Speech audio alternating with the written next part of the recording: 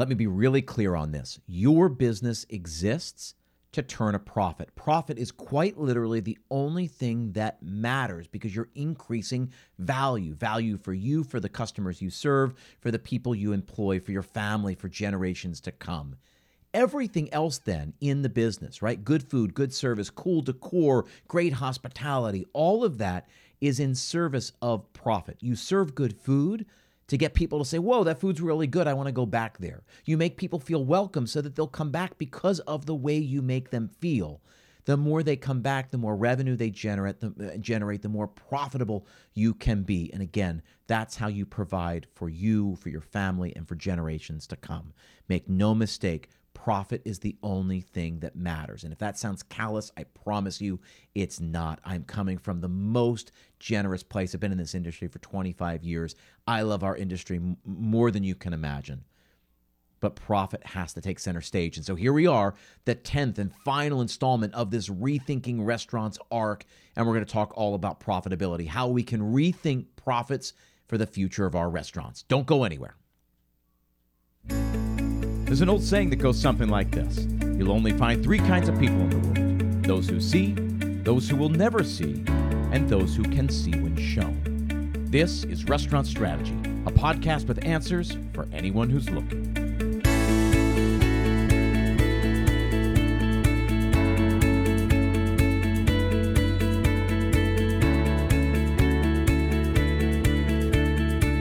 Hey everyone, thanks for tuning in. My name is Chip Close, and this is Restaurant Strategy, a podcast dedicated solely to helping you build a more profitable restaurant.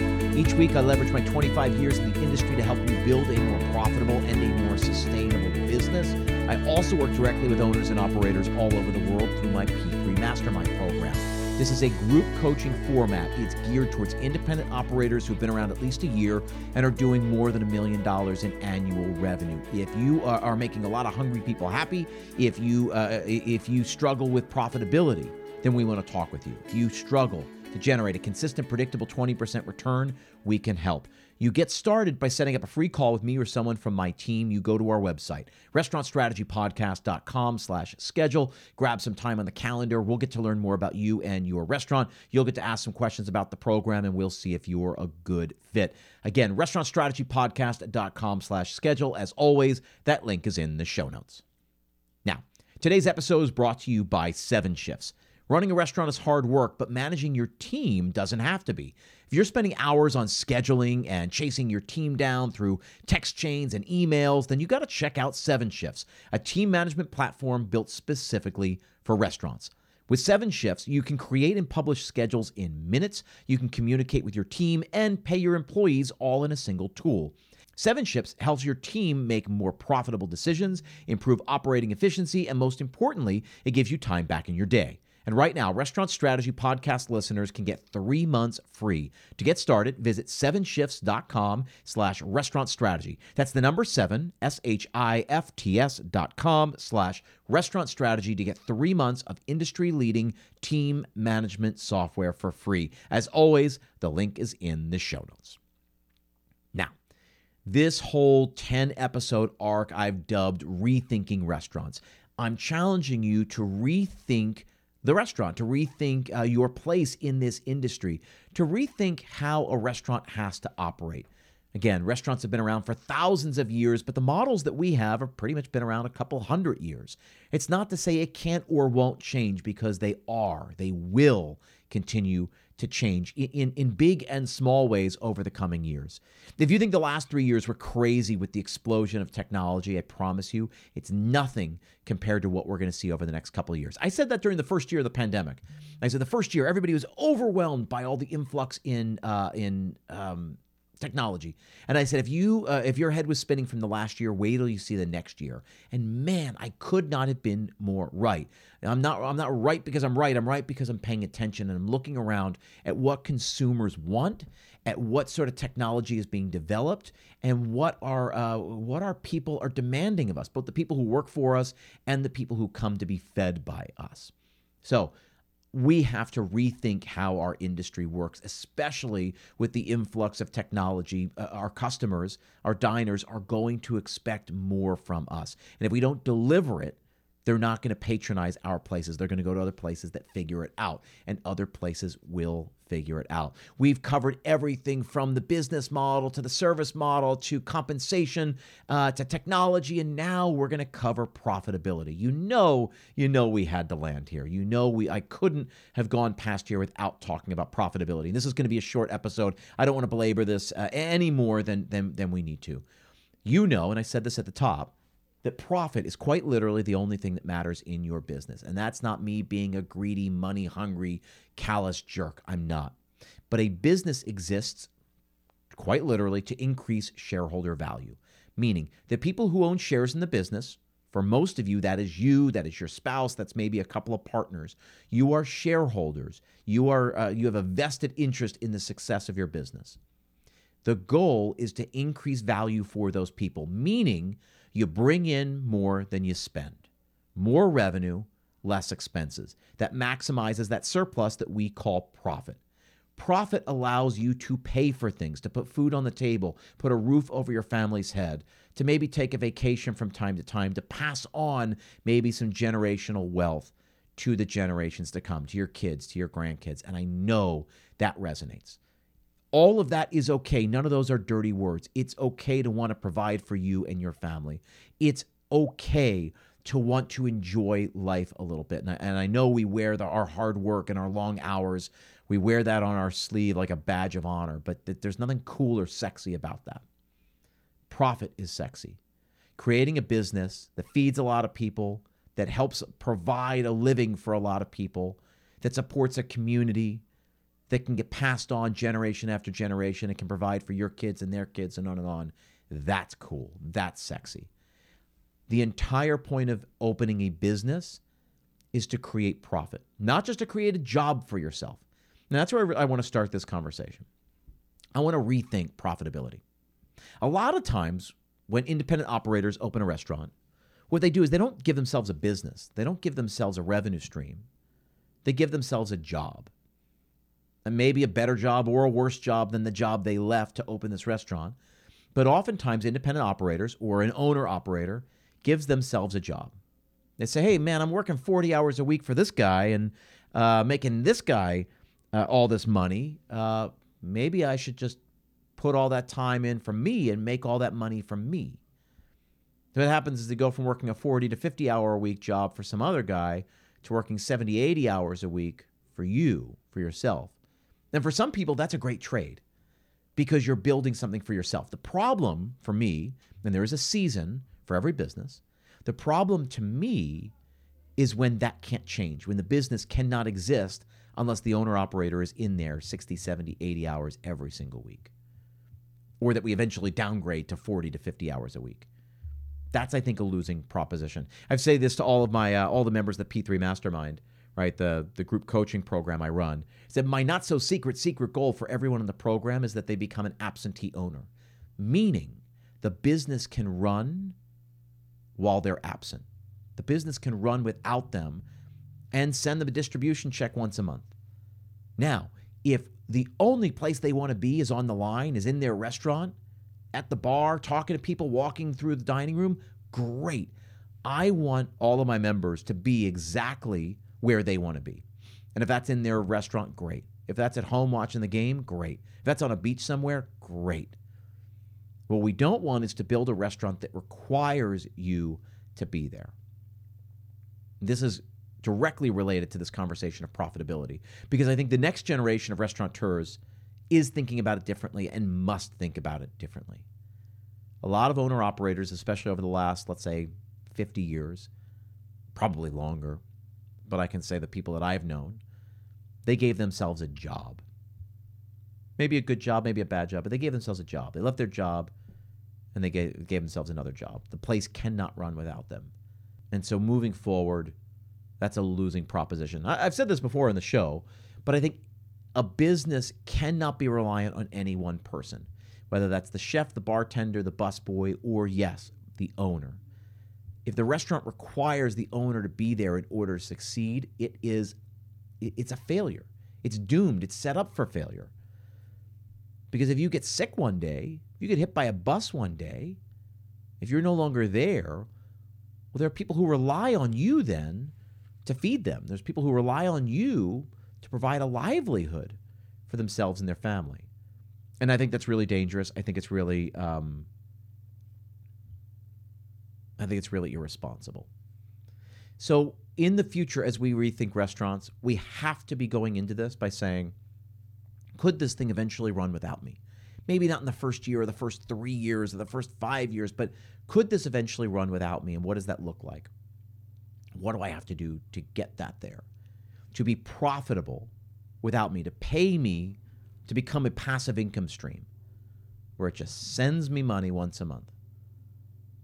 Take my distribution once a month, otherwise I live on the beach in Cabo.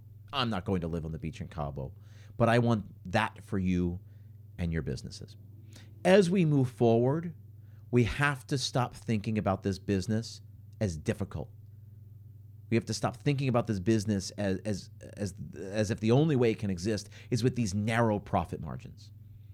I just had a conversation with a restaurant owner, has a big, beautiful restaurant, does $7.5 million, and they make about 3% in profit every year. You do the math. $7.5 million, and they do about 3%. And they're sort of insisting that that's the only way it can exist, that this restaurant was not built to make more money than that. And I fundamentally reject that. I think that's old school thinking, and I think we get locked into this. All right? And they were saying, well, we make everything here. We make all our breads, all our cheeses, all our this, all our that. We hang our own charcuterie. We do everything here. And I said, great, but that's handmade. That's bespoke. That's craft. You have to charge for that. We're packed out every day. We don't even need to do marketing. It's that Disney World conversation, right? They say this about Disney World. Disney World prices themselves so that everybody grumbles about the price, but everyone still keeps going. They're sold out just about every day. Thousands and thousands and thousands of people, millions of dollars taken at the gate of all the Disney parks every single day. People grumble about it, but they'll still pay it because there's only one Disney World. So if what you do is so extraordinary, so interesting, so unique, handmade, bespoke, handcrafted, great, but that comes at a cost. All the people that are required to prep the dough, proof the dough, throw it into the oven, take it out, make the cheese, grind the burger meat, all of that has to be factored in. We have to think of it like a factory.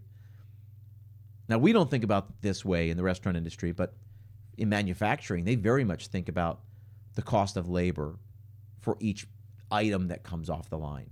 They know how many labor hours, how many labor dollars go into a car or a pair of jeans or a purse or a camera. And there's a range. There's a target that they go for. It's not worth doing unless they can do it profitably. Before they decide to develop a product, they're first going to decide whether they can develop that or reproduce that product profitably. If they can't do it, there's no reason for it to exist in the world, unless, of course, you run a nonprofit and you just think things like that are important to have in the world. And certainly there are things that exist out there. There are companies that do that. But I don't think that's what we're doing in the restaurant industry. Certainly most of the people listening to this show count on their business to provide money so that you can feed your family.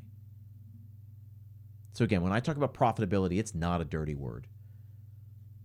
For the most part, I'm not talking with people who are buying private jets and yachts with their profits from their restaurants. I'm working with people who are looking to pay off their mortgage, who are looking to trade in their car and get a newer one that doesn't break down. They're looking to put away a little money for their kids' college fund. That's what they're looking to do. I'm guessing most of you fall into that. Most other industries in the world do not operate on these razor-thin profit margins. Most businesses don't go into business unless they can guarantee a 20+% profit margin, 20% return within the operation. Everything from cars to consumer electronics to clothes, sneakers, booze, you name it. But somehow we don't feel confident enough in the product that we're serving to charge appropriately. It's insane. It's insane to do $7.5 million and make 3-4%. It's insane. There's got to be a better way, and I know there is. That's the work I do. When we talk about rethinking restaurants, we have to rewire our brains. 10%, I was always taught, was the land of fairies and unicorns. Man, if you get your restaurant to 10%, you're doing incredible. But I don't know.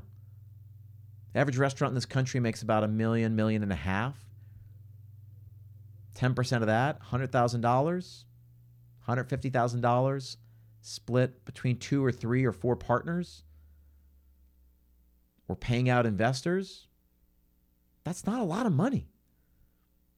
Not in the year 2024, not when 150 gets split 4 ways. It's really hard to get ahead in the world when you're looking at that. But when you double that, when you get into $250,000, $300,000 split 3 or 4 ways, okay, that's decent.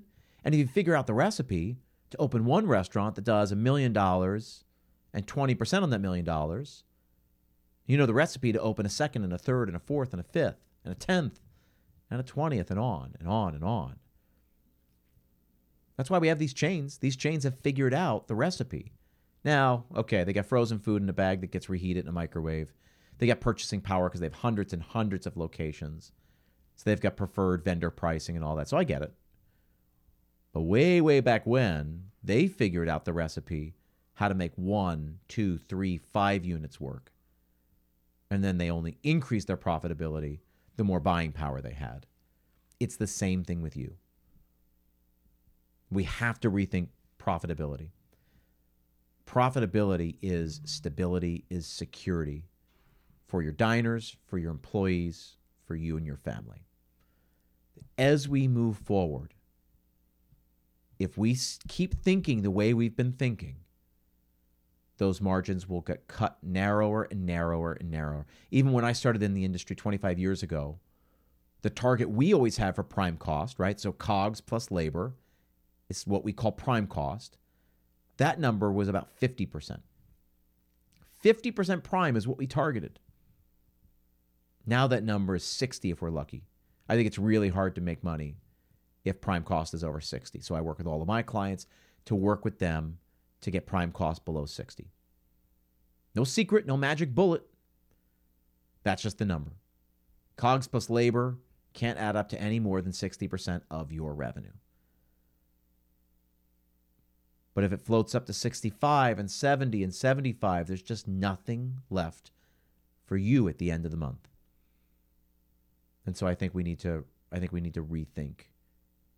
to rethink profitability in everything. Everything we do in our restaurants has to be rethought. Just about everything. Except great food. Keep putting out great food. Keep taking care of people. But listen to actually what they want. Watch their behavior. That will tell you what they care about. Let's rethink the business model, right? Business model is directly related to profitability. The restaurants that used to work 30 years ago don't really work now. And they might not work in another 5 or 10 years. Or they're going to cost a lot more. Certainly we're seeing that with fine dining. Fine dining 10 years ago, comparatively speaking, was relatively inexpensive, especially in America.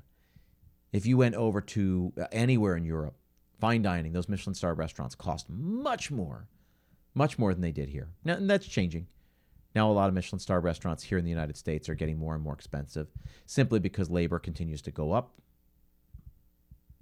And ours is a people business. It takes a lot of people to run a place. But we have to be willing to think outside the box, to not just do the things that we've been doing. If we are to succeed, if you were to succeed in this industry moving forward, you have to be willing to think differently. You have to be willing to think differently about what you do and how you do it. So that's it. That's where we've landed. 10 episodes, this 10-episode arc that I've dubbed Rethinking Restaurants. If you missed any of the past ones, please go back. They're really good. I think there's a lot of good conversations in here. Again, pricing, compensation, technology, profitability. All these are good conversations. Big, heady, 30,000-foot view. And then we get granular to talk about how a lot of this is going to be executed. As always, I want to say thank you for tuning in here. I appreciate you guys taking the time to be here with me, to listen to what I want to say. Hopefully this stuff resonates. Hopefully this helps you build a more profitable restaurant. My one ask that I make from time to time is that if you get any sort of value out of this show, please take 2 minutes and go leave us a 5-star rating and review on Apple Podcasts. That is the platform that matters. That helps us move the needle and grow this community. Just take 2 minutes. Let people know what you get out of the show, what you've gotten out of the show, and let them know why you think they should tune into this show. Because when we all do better, we literally all do better. It's not like we're going to hoard the secrets, right? It's not like you knowing the secrets and other people not knowing them is going to help you. Everybody knowing them is going to help all of us. I promise you. Thank you very much for tuning in, and I will see you next time.